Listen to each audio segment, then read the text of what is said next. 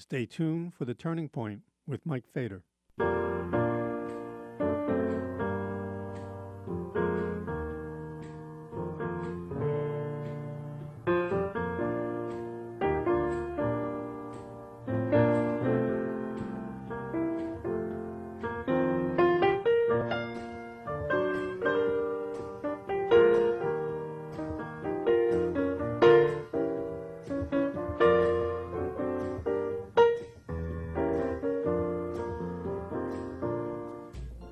I wish I knew how it would feel to be free.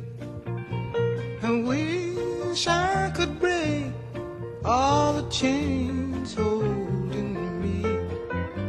I wish I could say all the things that I should say.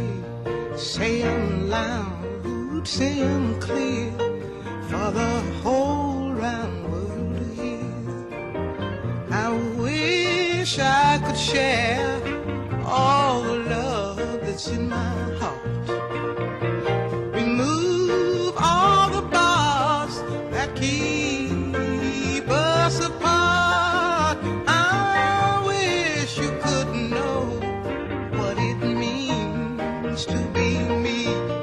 Then you'd see and agree that every man should be free. I wish I could give all I'm longing to give. I wish I could live like I'm longing to live. I wish I could do all the things that I can do. Though I'm way overdue, I'd be starting anew. Well, I wish I could be like a bird in the sky. How sweet it would be if by my heart I could fly. I'd soar to the sun and look down at the sea. Then I'd sing, 'cause I know, yeah. And I'd sing, 'cause I know, yeah. And I'd sing, 'cause I know how it feels. I know how it feels to be free. Yeah, yeah, I know how it feels. Yes, I know how it feels to be free. Lord, Lord, Lord, how it feels to be free. I want to apologize to everybody. I got many emails from listeners, which is encouraging to think that that many people are missing something or listening in the first place. Last week, I was, because of health problems, was not able to come in and do a news show, so we had a rebroadcast on last week. And once again, thanks to those people who inquired. That's what was happening. And I did answer those by emails anyhow. Every day I pick up the paper. I guess, everybody gets their news from a different source. I'm still getting my news from the newspaper, old-fashioned guy that I am. Although there are a few websites that I'm subscribed to, and they send me bulletins, which I read. I guess that keeps me just minimally attuned to the modern world, where I do live. I do live in the modern world, whether I like it or not. Yeah, I am definitely one of those old people, one of those old dogs who has more than a little trouble learning new tricks. But I try to hang on. I try to keep myself plugged into what is as new as possible that I can handle, that my old, addled, hardening arteried brain can handle. And so every day is a new story and a new announcement about Donald Trump. I'm still getting used to the idea, maybe I'm not the only one, that this is not a bad dream from which I will awaken. This is not a nightmare. This is actually happening. Well, it is actually happening. And so I think the shock and the sense of grief and mourning is still very strong among a lot of people. Was going out in the hallway the other day and ran into my neighbor who is a doctor. Usually has a very sort of straightforward, cheerful attitude.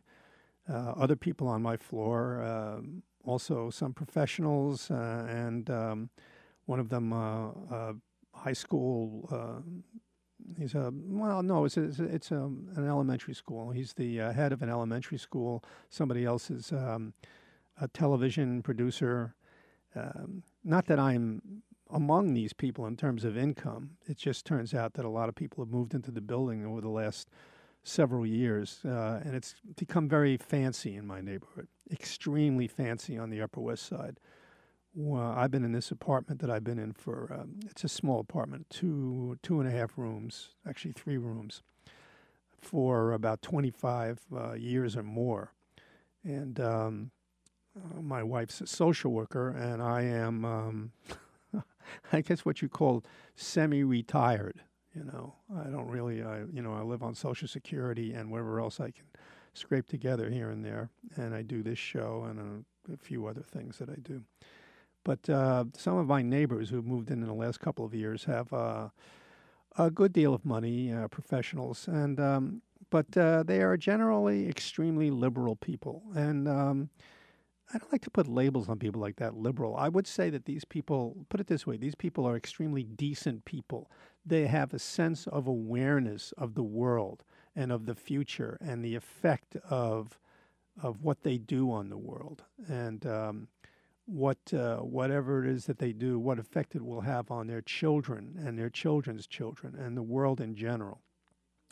And so a lot of these people, and I live in a district on the Upper West Side, a congressional district, which usually goes something like 90% or 95% Democrat, although this time it wasn't as much as it was before. I think that's kind of complicated. It has to do with a lot of people who voted for Trump but didn't make a big deal out of it. I mean, the Republican presence, certainly any kind of conservative or extreme Republican presence, is very minimal in my area. The people who live there are combinations of different ethnic groups and classes and political points of view, which are generally anything from liberal to left wing. So usually you get a Democratic majority there, and that's putting it mildly. But everybody I know up there is still the man. So I ran into the doctor who lives next door, and he had this sort of unusually glum look on his face. And I said, "What's the problem?"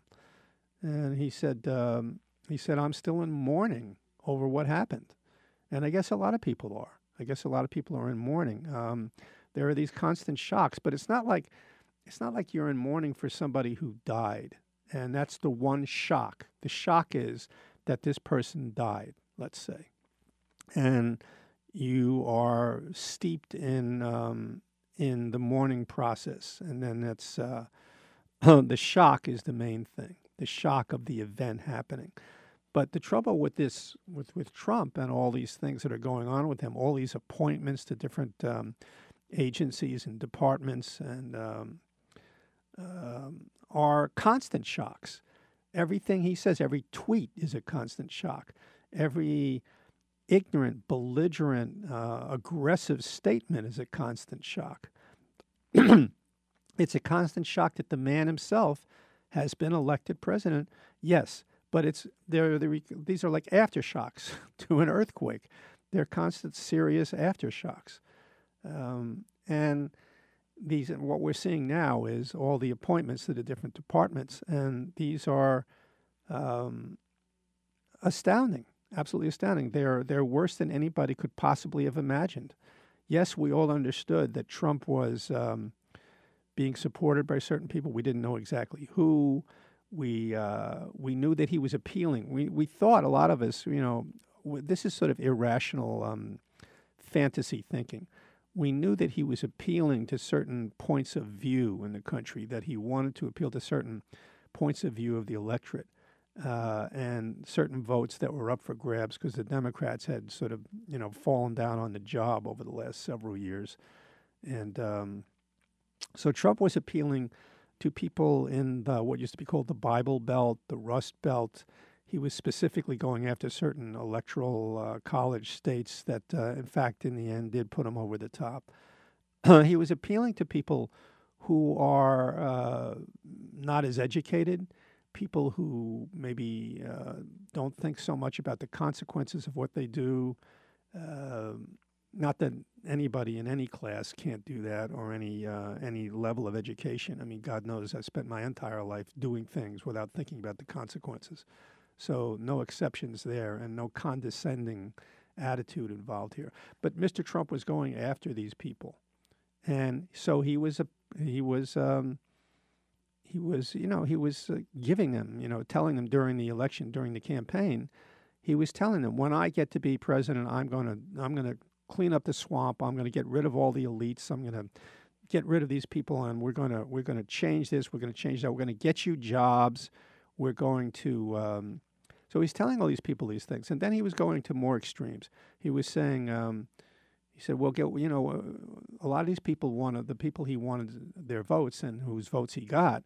He was telling them he would, we'll get rid of abortions. There won't be any more abortions. We'll close down Planned Parenthood.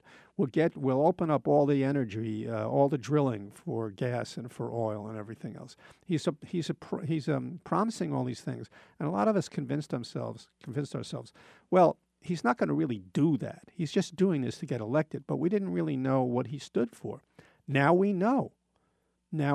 Is he rewarding the people who voted for him? Is he looking to the future? When is he thinking about the midterm elections coming up? He is giving these people everything they wanted.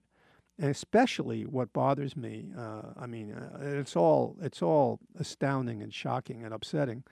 But what bothers me is the whole idea of the climate change. He is putting in climate change, global warming deniers, climate change deniers. He's putting in Rex Tillerson, for instance, the CEO of ExxonMobil. He's putting in Rick Perry to be in charge of the energy department. I mean, Rick Perry. So all these people he's putting in, and I worry about my children. My granddaughter was just born 4 weeks ago. She's got to live in this world. She's got to live in a democracy which seems to be on its way to fascism, and she's got to live in a world that's going to be choking on oil and gas fumes because of Donald Trump. I passed by his. We have a guest on in a couple of minutes. We have a guest coming on, and we're going to talk about some specific thing that Donald Trump is upsetting a lot of people, which are his business affiliations while he's president, and the violation of the conflict of interest and the violation of ethics and everything else. That'll be in about a minute or so that we'll have this guest on. But what I passed by the other day, I passed by Trump's sons. His son, who's about 10 or 11 years old, looks like a sweet kid. His private school on the Upper West Side, kind of a fancy neighborhood, Central Park West. And I wonder, do people like Trump and people like him and all these other people, do they think about their children ever? Do they consider their children? Do they consider their grandchildren? Do they consider anybody else's children? Or do they just live in a world which is only for themselves, where they have no idea of the future? Well, there's plenty more to say about this, but I think what we're going to move on once we get our guest on the line, and we're going to talk about a couple of specific things that are worrisome and get into some details. We're checking with our guest now. Don't really have. Donald Trump has indicated that he may continue as executive producer of NBC's Celebrity Apprentice, will be starring in January Arnold Schwarzenegger. At least Donald Trump is not going to be starring on the TV show. He's going to be, but he might continue as the executive producer, and this is his spokesperson. I don't know what her exact position is. Kellyanne Conway. She says that he may continue as executive producer with NBC. We're going to take, we're going to take a short break and then come right back. We're having a little technical trouble trying to contact our guest, and I just want to try to straighten this out.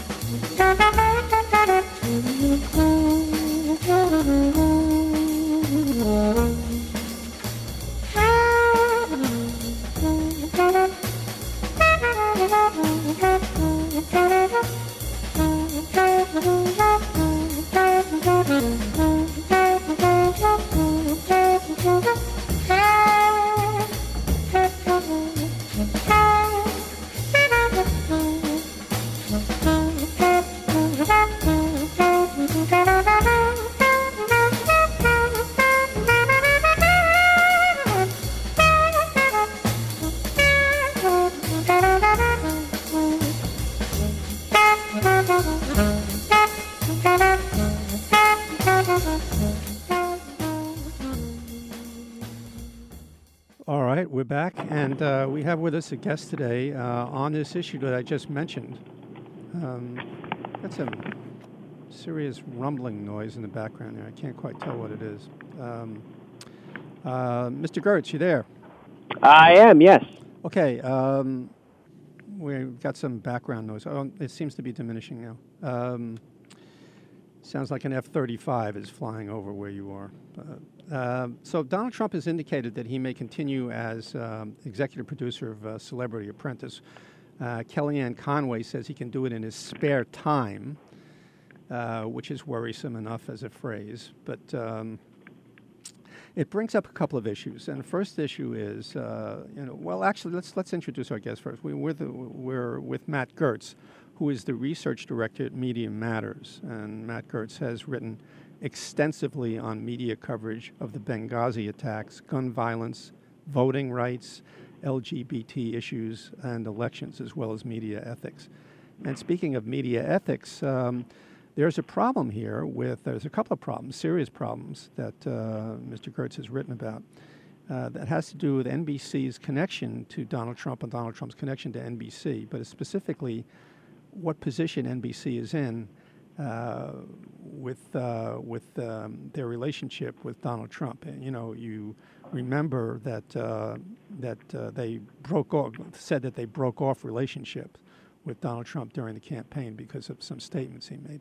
So what's the first issue we have to worry about here? NBC said they broke off because of their principles, right? Yes. So there are a couple of different issues at play. One is, of course, the question of why NBC is allowing a continuing financial relationship with the President of the United States that will apparently run for as long as Celebrity Apprentice is on the air. As you know, he is apparently going to remain an executive producer on NBC's Celebrity Apprentice. That show is coming back in January, and we've never really seen something like this before. A news, NBC is a major news outlet. NBC, MSNBC, CNBC are all going to be covering the sitting president at a time when they will have a financial incentive to protect his reputation and thus protect the ratings of Celebrity Apprentice and the money that their network gets from it. This is a terrible position for NBC to have put its journalists in. There really isn't a way out of this unless NBC dumps Trump and finds a way to get him off the show. NBC, the Celebrity Apprentice is produced by Mark Burnett's company, which is part of MGM, right? Yes. It's not an NBC production entirely, so that NBC is claiming that they have less control over this. Well, they have control over whether or not they want to air the show as it's currently maintained. I mean, they're going to be making a lot of money off of this program, which is, built in part on the reputation of the President of the United States. I think that's the answer that they've been giving, that it's not their show, but that's a really a pretty obvious way to try to duck responsibility for the situation they've put themselves and their journalists in. Mm-hmm. And there are also there are other considerations. Well, first of all, during the election campaign, NBC, when Trump was first made his statements about Mexicans sending their worst over here, rapists, murderers, whatever else he is that he was saying, people were outraged, and NBC issued several statements saying that this is not who they were, this is not what they stood for, this is not what their principles were. That's correct, right? I mean, so back in June, after Trump's initial comments about Mexican immigrants, there was a lot of pressure on NBC because they were so intertwined with Donald Trump's media empire. They were partners with the Miss USA and Miss Universe pageants in addition to Celebrity Apprentice. And so NBC released a very strong statement. And what they said was not that, they couldn't be involved with him because he was a presidential candidate or something like that, but they made a very clear and strong statement. At NBC, respect and dignity for all people are cornerstones of our values, they said in their press release back then.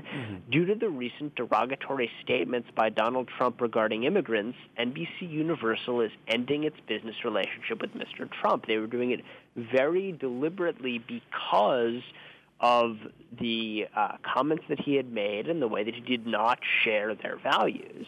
So I think the question for NBC is what over the past, year and a half or so has indicated that they now do share his values. Donald Trump spent most of the rest of his campaign denigrating people of color and immigrants and Muslims and women. Not to mention news people. News people, absolutely. I mean, NBC knows better than anyone else. They had, there were instances where one of their reporters, Katie Tur, had to be escorted to her vehicle by the Secret Service because Donald Trump had basically attacked her from the stage during these rallies, and the Secret Service was worried for her safety. NBC actually, this is the thing that baffles me the most about this. Yeah. You may remember when the Access Hollywood video was released. Donald Trump was basically admitting to sexual assault in that video, and the other participant in that video was Billy Bush, who had been host of Access Hollywood at the time, and he was sort of laughing along and participating in Trump's comments. And NBC fired Billy Bush. They didn't want a business relationship with the guy laughing along with Trump's comments, but they apparently do want to have a business relationship with the guy who said them, which I think really raises questions about what exactly NBC's values are in this case. Well, I mean, these are questions we're asking, but the answer, they're almost like rhetorical questions. What NBC's values are the bottom line, right? I mean, they... Yeah, absolutely. I mean, I think they are making a calculation that the money that they can make from Celebrity Apprentice is worth the damage to their brand that they could receive from continuing to have a financial relationship with the president while their reporters are supposed to be reporting on him. Well, it'll be interesting to see, and this affects. This may affect MSNBC, for instance, right?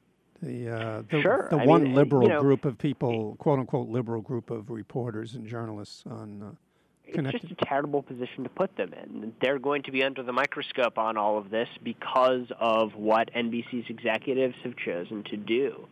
They are in a position where, this news breaks and largely their hosts are ignoring it altogether, or they're discussing whether this deal is a conflict of interest for Trump, but not whether it's a conflict of interest for them. Yesterday, Matt Lauer, the co-host of NBC's Today, did an interview with Arnold Schwarzenegger, who's the new host of Celebrity Apprentice, and they talked about Trump's role as an executive producer of the program. But, Lauer was downplaying any conflict of interest created by that. He just referred to it as extra drama and asked Schwarzenegger, would you have thought this could happen? Well, maybe this is an indication of the way that NBC is going to play this. Yeah, I think they're going to try to sweep it under the rug as much as possible and hope no one pays attention. Well, it's extraordinary, and you can't expect Trump to do the right thing. Do we expect him to announce that he's decided that he's going to sever his relationship because of ethical problems? I don't think so, right? No, I think if there's anything we've learned from Donald Trump over the last year and a half, it's that he's not going to take any ethical action unless he's absolutely forced to. He didn't release his tax returns. He has refused to come forward and explain what he's going to do with his business interests. And, now he's got this continuing relationship with NBC. He doesn't care. He's going to keep getting the money. So it's on NBC to make a decision in the benefit of their own ethical situation. They're the only ones who one can really have that sort of expectation for at this point. It's a question also, as you mentioned, what kind of choice are they going to make? They may decide that they'll have to do numbers like bean counters do, like in insurance people, prognostications. How many people will they lose who are offended by this continuing relationship, and how many people will they gain? And I think they're probably thinking they're going to gain more than they're going to lose, but so much for their integrity in that case, right? Absolutely. Yeah. Also, there's the problem of sponsorship on this show, right? If large corporations are sponsors of the show, then how does that work? Because they have business with the federal government.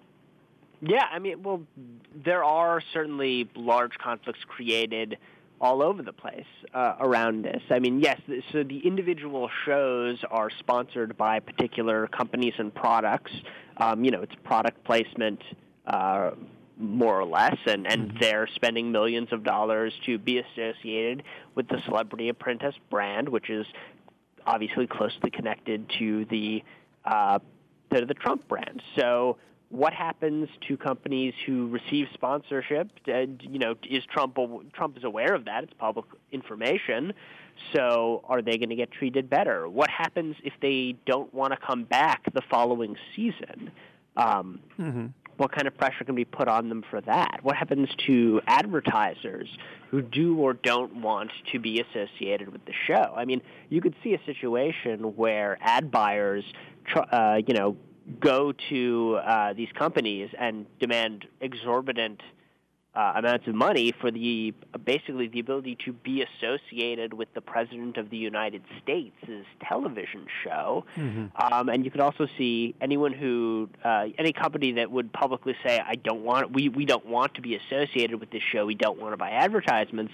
What happens when Trump starts tweeting about them and about how terrible they are and how everyone should stop buying their products because they don't want to be associated with him. Well, it's just really a terrible situation all the way around. Well, we only have like about a minute left with you. We're talking to Matt Gertz, who's research director at Media Matters. Is there anything question it seems I'm asking inevitably all the time lately, is there anything that any average citizen can do about this? Absolutely. We have a petition on our website telling NBC to dump Trump. Everyone should go there at action.mediamatters.org.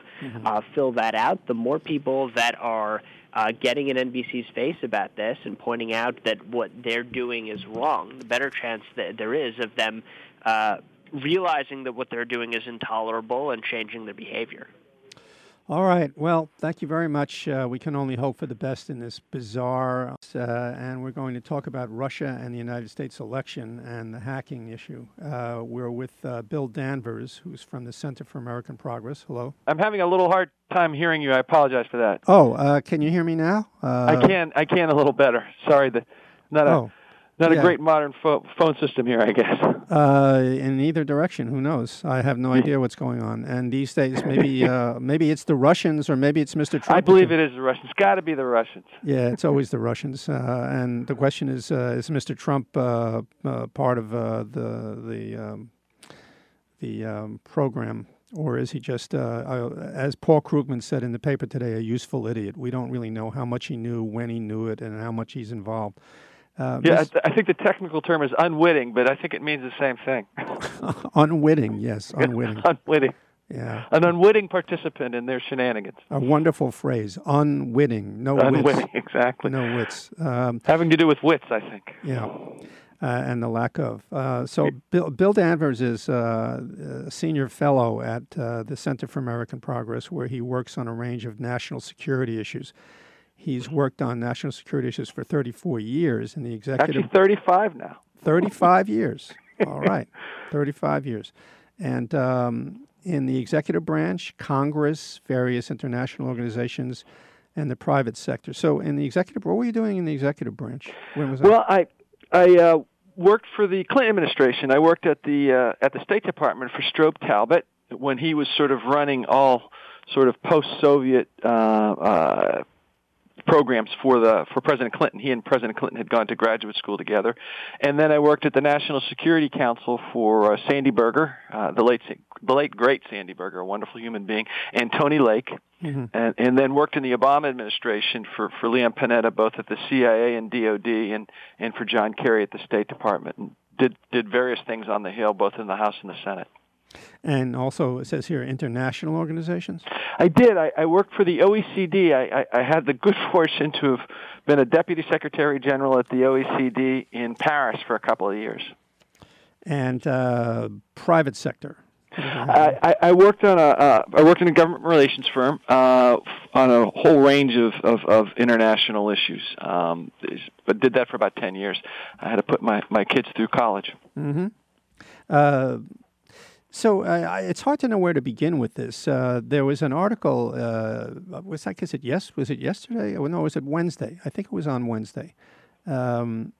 A huge, I think it was a 4-page article, over 7,000 words. I know what you're talking about. Yeah, that the New York Times published what appears to be unequivocal proof that the Russians and even Putin specifically were behind this kind of thing. And maybe we can get a little bit of a history for this. First of all, this intrusion in the election and in trying to sway the election might be extraordinary, and it might be new, and it might be shocking to all of us.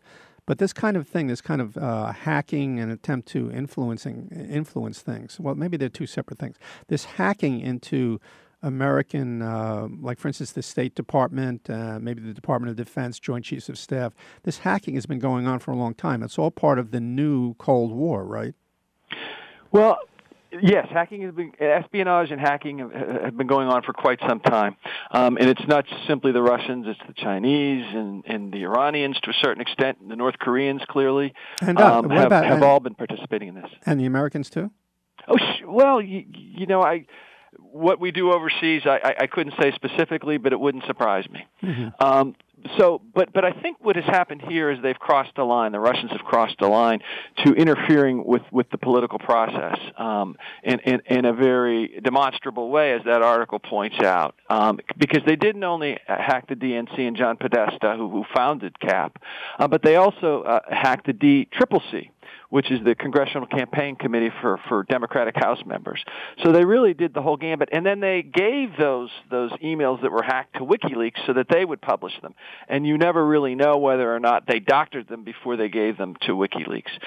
On the other side of the coin is that they did not do anything with the Republican emails, because there's clear indication that they did hack Republicans. Whether or not they hacked the specific computers at the RNC or just their contractors or just individual Republicans remains to be seen, but they were hacked and they were not released. So espionage goes on, but I think the Russians have clearly crossed the line with this particular set of hacks that they've undertaken really for the last year or so. Well, Why is it, do you think, although this might be a rhetorical question, when you consider Putin's relationship with Trump and now you look at his appointment for Secretary of State, why is it that the Russians have crossed this line? Because they can, or because, what's your opinion or what's your feeling about why they crossed this line? I think yes, because they can. And I think part of what Putin wants to make sure that people understand is that Russia is back. I think Putin would love to sort of reclaim the glory days, as he sees it, of the Soviet Union when Russia was the other major world power. Mm-hmm. I think the other piece of it is that in 2011 there was criticism by Secretary Clinton, then Secretary Clinton, and the administration of elections that had taken place in Russia, saying that they weren't necessarily on the level, weren't completely legitimate. And Putin took offense to that. I mean, he was reelected as president. He had been president, then prime minister, and then president again. And he took offense to that. And I guess one could speculate that this is a kind of retaliation on his part. He felt that we were undermining and calling into question the legitimacy of his elections, and this was his way of doing it with us, except he did it, obviously, he went a lot further than just sort of stating criticism. You know, I heard part of an interview with somebody on NPR with President Obama this morning, and I got that same sinking feeling that I always get, well, that I've gotten frequently when people talk to President Obama about what he's going to do or what he has done or what we should do. This is something, first of all, the United States knew about this Russian hacking. Various intelligence agencies knew about it for a long, long time, right? Yes, the intelligence community is actually much more cautious than people give it credit for. But they did something actually quite unusual. In the beginning of October, the ODNI, the Office of the Director of National Intelligence, which oversees the 17 intelligence community pieces, and the Secretary of Department of Homeland Security put out a statement, basically a press release in early October, saying that the Russians were hacking. So there could be no doubt on the part of the administration, but there could be no doubt on the part of the Trump team as well that this was going on. They were unequivocal, and it was very unusual for them to do this. In terms of response, putting that statement out was I guess part of the naming and shaming. They could have done some sanctions at the time. My understanding, and I saw an excerpt from that same interview, was that they were concerned that the Russians might take it further and actually get into voting machines and that kind of thing that would be even more disruptive. Mm-hmm. Whether that's true or not, I don't know, but that at least I guess is part of the rationale. Whether they're doing something covertly, which none of us would know about, that may have been going on, and Vice President Biden suggested that could have been going on even before the election took place. Now, the FBI, according to what I read in that huge article in the Times, which looked very well researched to me, the FBI apparently several months ago or longer than that had called. A year ago. It was a year ago. That's right, a year ago in the summer.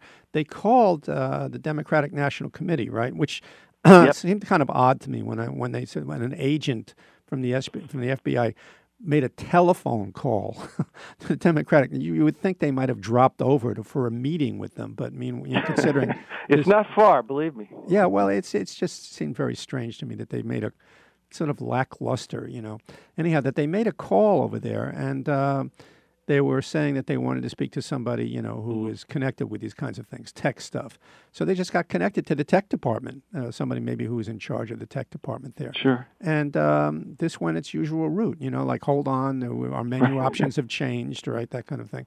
Right. It all seemed very strange. Then they made several calls, apparently, and this was not taken in any way very seriously by the Democratic National Committee, or not as seriously as it should have been taken. I don't understand how that kind of I don't understand that kind of lackluster behavior. I mean, what an astoundingly serious thing. If it happened to the Joint Chiefs of Staff, the Secretary of State, it would be taken as a declaration of war, and it would be dealt with accordingly. And I assume it was. Although, according today, in an article in the paper today, that it's almost impossible to keep these hackers from getting in. You have to watch them literally every millisecond. Yes, you do.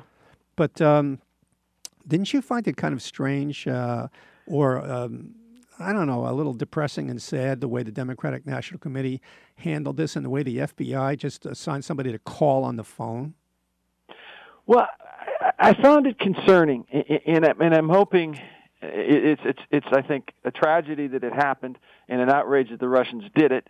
I find it discouraging that it was handled in the way that it was handled. I mean, clearly some balls were dropped, as they say.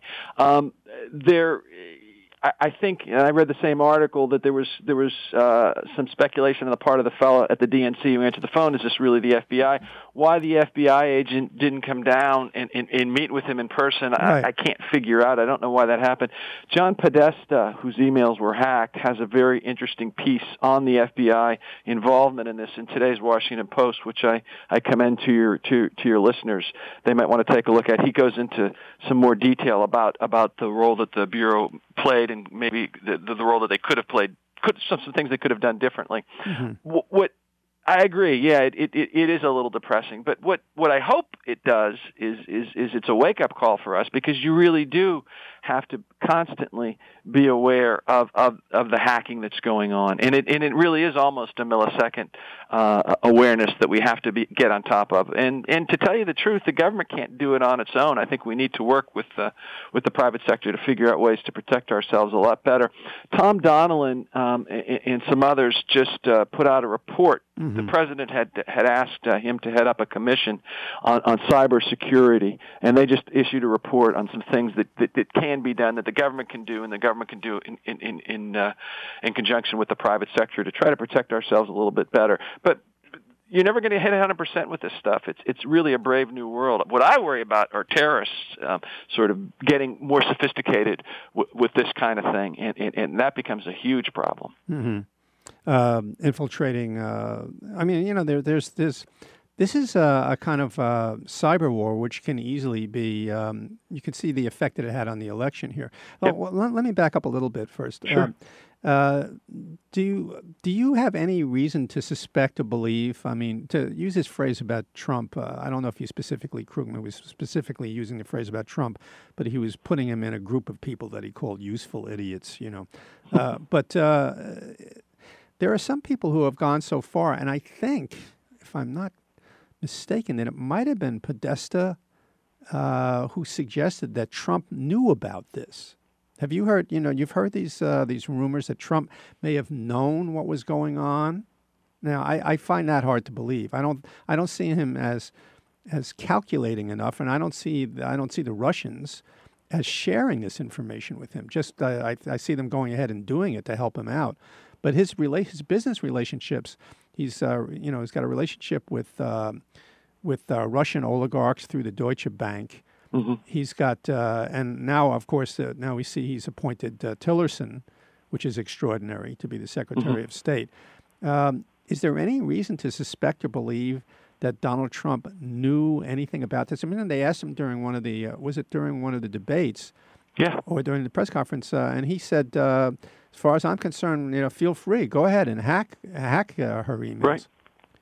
So, what is there any reason do you have any? I mean, you're a responsible person. You don't want to make allegations like this, but you're not unwitting the way some other people are. But I mean, there have been accusations, and I don't know if I got this right, but it may have been Podesta who actually suggested that maybe he thinks that Trump had some involvement in this. Well, I mean, I think being aware and being involved are really two different issues. There were a couple articles, I think, in the paper either this morning or yesterday morning that clearly indicated that he had to have known. But if I knew in October, in fact, I wrote a piece for Huffington Post on this. Clearly, he had to know, and the DHS ODNI press release came out in early October. So there was, and he did make a comment. I remember the comment at a press conference, and I think the National Security Forum, where they weren't on the stage together, where Clinton and Trump weren't on the stage together, that Matt Lauer hosted. I think he was asked about this then, so he had to be aware that there was hacking. There is no way that he could not have been aware that there was hacking. As to whether or not he was involved, that sounds a little far-fetched to me. Mm-hmm. But I think he was clearly aware. We were all aware if we were paying attention. And all you had to do was read the papers. And as I said, I actually wrote something about it in October. Mm-hmm. And so from this point on, what is it that the United States, what count? Now let's get back to this issue of terrorists getting involved. If this is cyber war, they influence the elections, but Russia, I think, something else I read, Russia has used this kind of stuff before to go beyond just influencing elections, which they do in Europe, I understand too, which they have done. Well, there's a whole disinformation, which is it's linked to it, but it's not actually the same thing. They use disinformation and fake news regularly in Europe, and there's speculation that they may have done a little bit of that with the recent Italian referendum on the Constitution, that they may have been involved a little bit with the Brexit vote when Sweden was considering joining NATO. There was a disinformation campaign that was going on, saying some bad things about NATO and what they were going to do to the Swedes, and it was linked to the Russians there as well. So the disinformation is actually a word that we used during the Soviet era and attributed to the Russians. So this is something they've been doing for quite a while, to the Soviets in those days, and this is something they've been doing for quite a while and are pretty good at. And this actually concerns me as much as the whole hacking issue, because it's something that people believe. I mean, we just had this thing with the Comet Ping Pong Pizza Parlor in D.C. where the guy came, and it was because of weird rumor and gossip on the internet that he took this action. And the Russians are involved with this stuff. Well, I also heard that there was some investigation. I forget who did this. There was some investigation. Maybe it was somebody from BuzzFeed or somebody. They were trying to figure out, to trace where all these fake news stories were coming from. Yeah. And they found that there was one small town in, I think it was, maybe it was Macedonia or someplace like that. Yes. Is that what, I forget the country. I read the same thing, yeah. And I think there are cutouts that the Russians use, but they don't, in other words, you don't want to have direct attribution, but they do use some cutouts. But ultimately, it is Russia that's doing it. It's Russia that's doing it as a government, and I have zero doubt that Putin knows what's going on. I mean, he knows everything that's going on. This is a guy who's got supreme control over his country. Mm-hmm. And he was the head of the KGB too. So. He was the number 2 in the KGB, and he's more like a czar than he is like the head of the Communist Party in Russia. He really, if you're interested in Russian history, go back and look at Alexander III. He reminds me of Alexander III, this kind of nasty man who was in charge of everything. Mm-hmm. And so I think also that I heard that Putin, but now when you take this into another area, using this cyber warfare, which is beyond hacking, and this cyber warfare, where you can shut down, and the Russians may have shut down part of a power grid in Ukraine. That's what concerns me. Yeah, that's what concerns me. That's what you were talking about before, right? Yeah, that's where the terrorist piece comes in. That's what I know that the intelligence community and the Department of Defense and others are very, very concerned about the hacking of critical infrastructure. And it's bad enough. The election piece is bad and it needs to be dealt with, but breaking into a grid is untenable, and that really is an act of war. And has to be dealt with as such. Well, this interview with President Obama was not helpful. I mean, he's not going to reveal the kind of secret information and the things that the American government is doing. But he's. If you just tuned in, we're listening to Bill Danvers, who is a senior fellow at Center for American Progress, where he's a specialist on national security issues.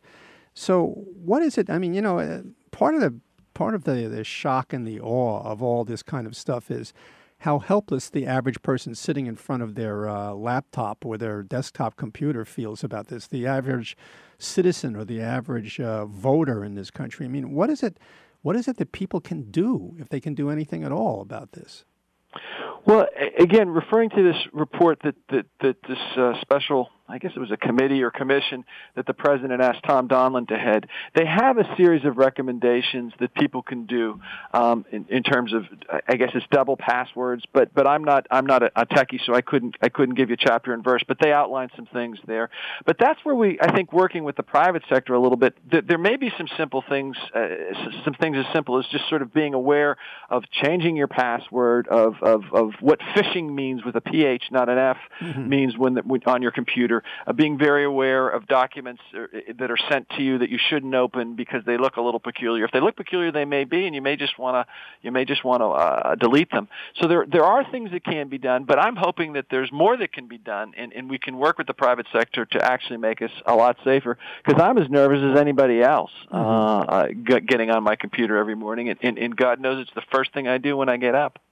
Well, yeah, I mean, all of us all day long. I mean, I take it for granted now that every keystroke, and not just the Russians, unfortunately, the NSA too. You know, I take it for granted that no matter what I do on the computer, I don't use my cell phone very much, but whatever I do on the computer, I take it for granted that it's available. I mean, look at what Yahoo announced the other day. Yes. I mean, what's it now? $1 billion. $1.5 billion total. First of all, it was 500,000. Okay. And today there was information that 3 separate actors, nobody knows who they are, whether they were state actors or private, paid $300,000 each to get this information from whoever it is that broke into Yahoo. So, well, all right. With that cheerful kind of conversation. Well, I'm glad that you're keeping an eye on it all. That's Bill Danvers, Center for American Progress, Senior Fellow at American Progress, and he's a specialist on national security issues. How can people access information that the Center for American Progress has on this? I mean, how do they get to... Just go to our website. I'm going to talk to some people here about us doing a little bit more on it. I just wrote a paper on Russia, and a third of it deals a little bit with the disinformation and the hacking that just went on. People may want to look at that, and there's obviously other good papers that are put out there on a range of issues. And the website is? It's to tell you the truth, just go Center for American Progress, and okay. No, I mean, I should have that in front of me, but I don't. No, that'll do. You can tell. Maybe that's why I've never been hacked. I can't even handle my own computer. Was it? One last question. Was it Sure. the Center for American Progress where, or I'm not sure which major national organization, if it was the Center for American Progress, where part of the Russian hacking revealed that the president or the chairman or chairwoman of a national organization had visited Clinton headquarters and said that their way of approaching things was suboptimal. Was this some well-known woman? I forget who it was. Did you read that? Yeah, the head of John Podesta founded it, and a woman named Neera Tanden, who's That's right. brilliant and thoughtful, and worked for Hillary Clinton, both when she was First Lady and then in the Senate, and worked for Obama in the White House, heads it now. The issue you're talking about, I don't know specifically. Mm-hmm. Yeah, well, she made a visit, and then it was revealed, and she said it was the worst time in our professional life. All right, thank you very much. Oh, yeah, that could be. Yeah, I know her email. She was referred to in Podesta's emails. I mean, the idea that someone would go through my dirty laundry is always a concern to me, so I say nothing but happy and nice things to people now on email. That's right. Always, always be careful what you say on the email. Accentuate the positive. All right, thanks for sticking around for so long. And, anytime, thank you. I hope we can do it again. Okay, thanks a lot. Thank you, sir. Okay, Take care. That's Bill Danvers, Center for American Progress. Yeah, I guess we all have to take it for granted that that whatever you do on your computer is available to anybody, and a lot of us have been concentrating on the NSA. I mean, after Mr. Snowden revealed what he revealed, and our own government spying on us, but not only our own government spying on us, but the Russians are hacking us. Where do we all fit in the middle of this? I don't know. We're like a lot of mice who have to avoid elephants stomping around all over the place. Elephants with evil intent, not unwitting elephants. So the Russians, we've read novels like this. These are like novels, but now they're real. And now Mr. Danvers here at the Center for American Progress is not free to say anything like that, and he thinks it's kind of a kind of a long assumption that Donald Trump knew anything about this. I don't think Donald Trump knows anything about anything very much at all. I think what he does is he's like an opportunistic infection. He's not like an evil, planned genius, who looks far ahead and has all kinds of fascinating chess moves that are like, dozens and dozens and dozens of moves ahead. But he's shrewd and he's quick and he's always interested in his own betterment. So I think he's more like an opportunistic infection. He sees, and he is connected to the Russians. He's connected to Putin. And who knows what he owes Putin? Who knows what he owes Putin? And as I say, a lot of the Russian oligarchs who invested very heavily in Donald Trump's various business operations were putting their money in the Deutsche Bank in Europe, and that's where Donald Trump got most of his loans from. And we'll never know about that because he'll never reveal any of his business information.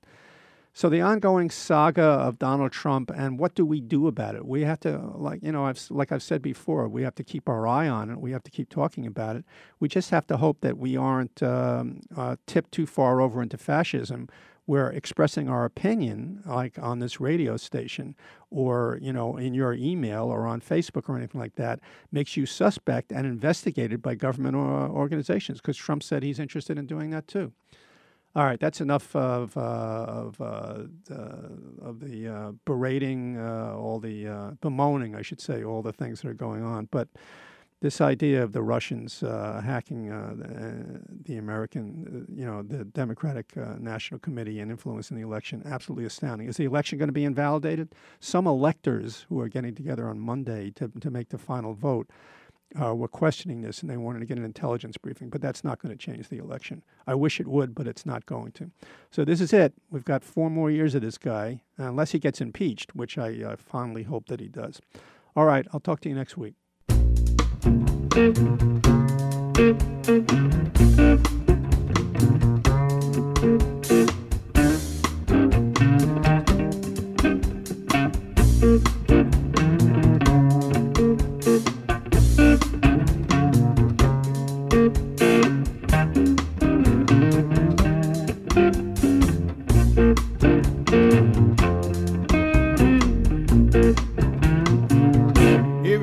Through the garden, you better watch your back. Well, I beg your pardon, walk a straight and narrow track. If you walk with Jesus, he'll save your soul. You gotta keep the devil down in the hole. Got the fire and the fury at his command. Well, you don't have to worry if you hold on to Jesus' hand. We'll all be safe from Satan when the thunder rolls. You gotta keep the devil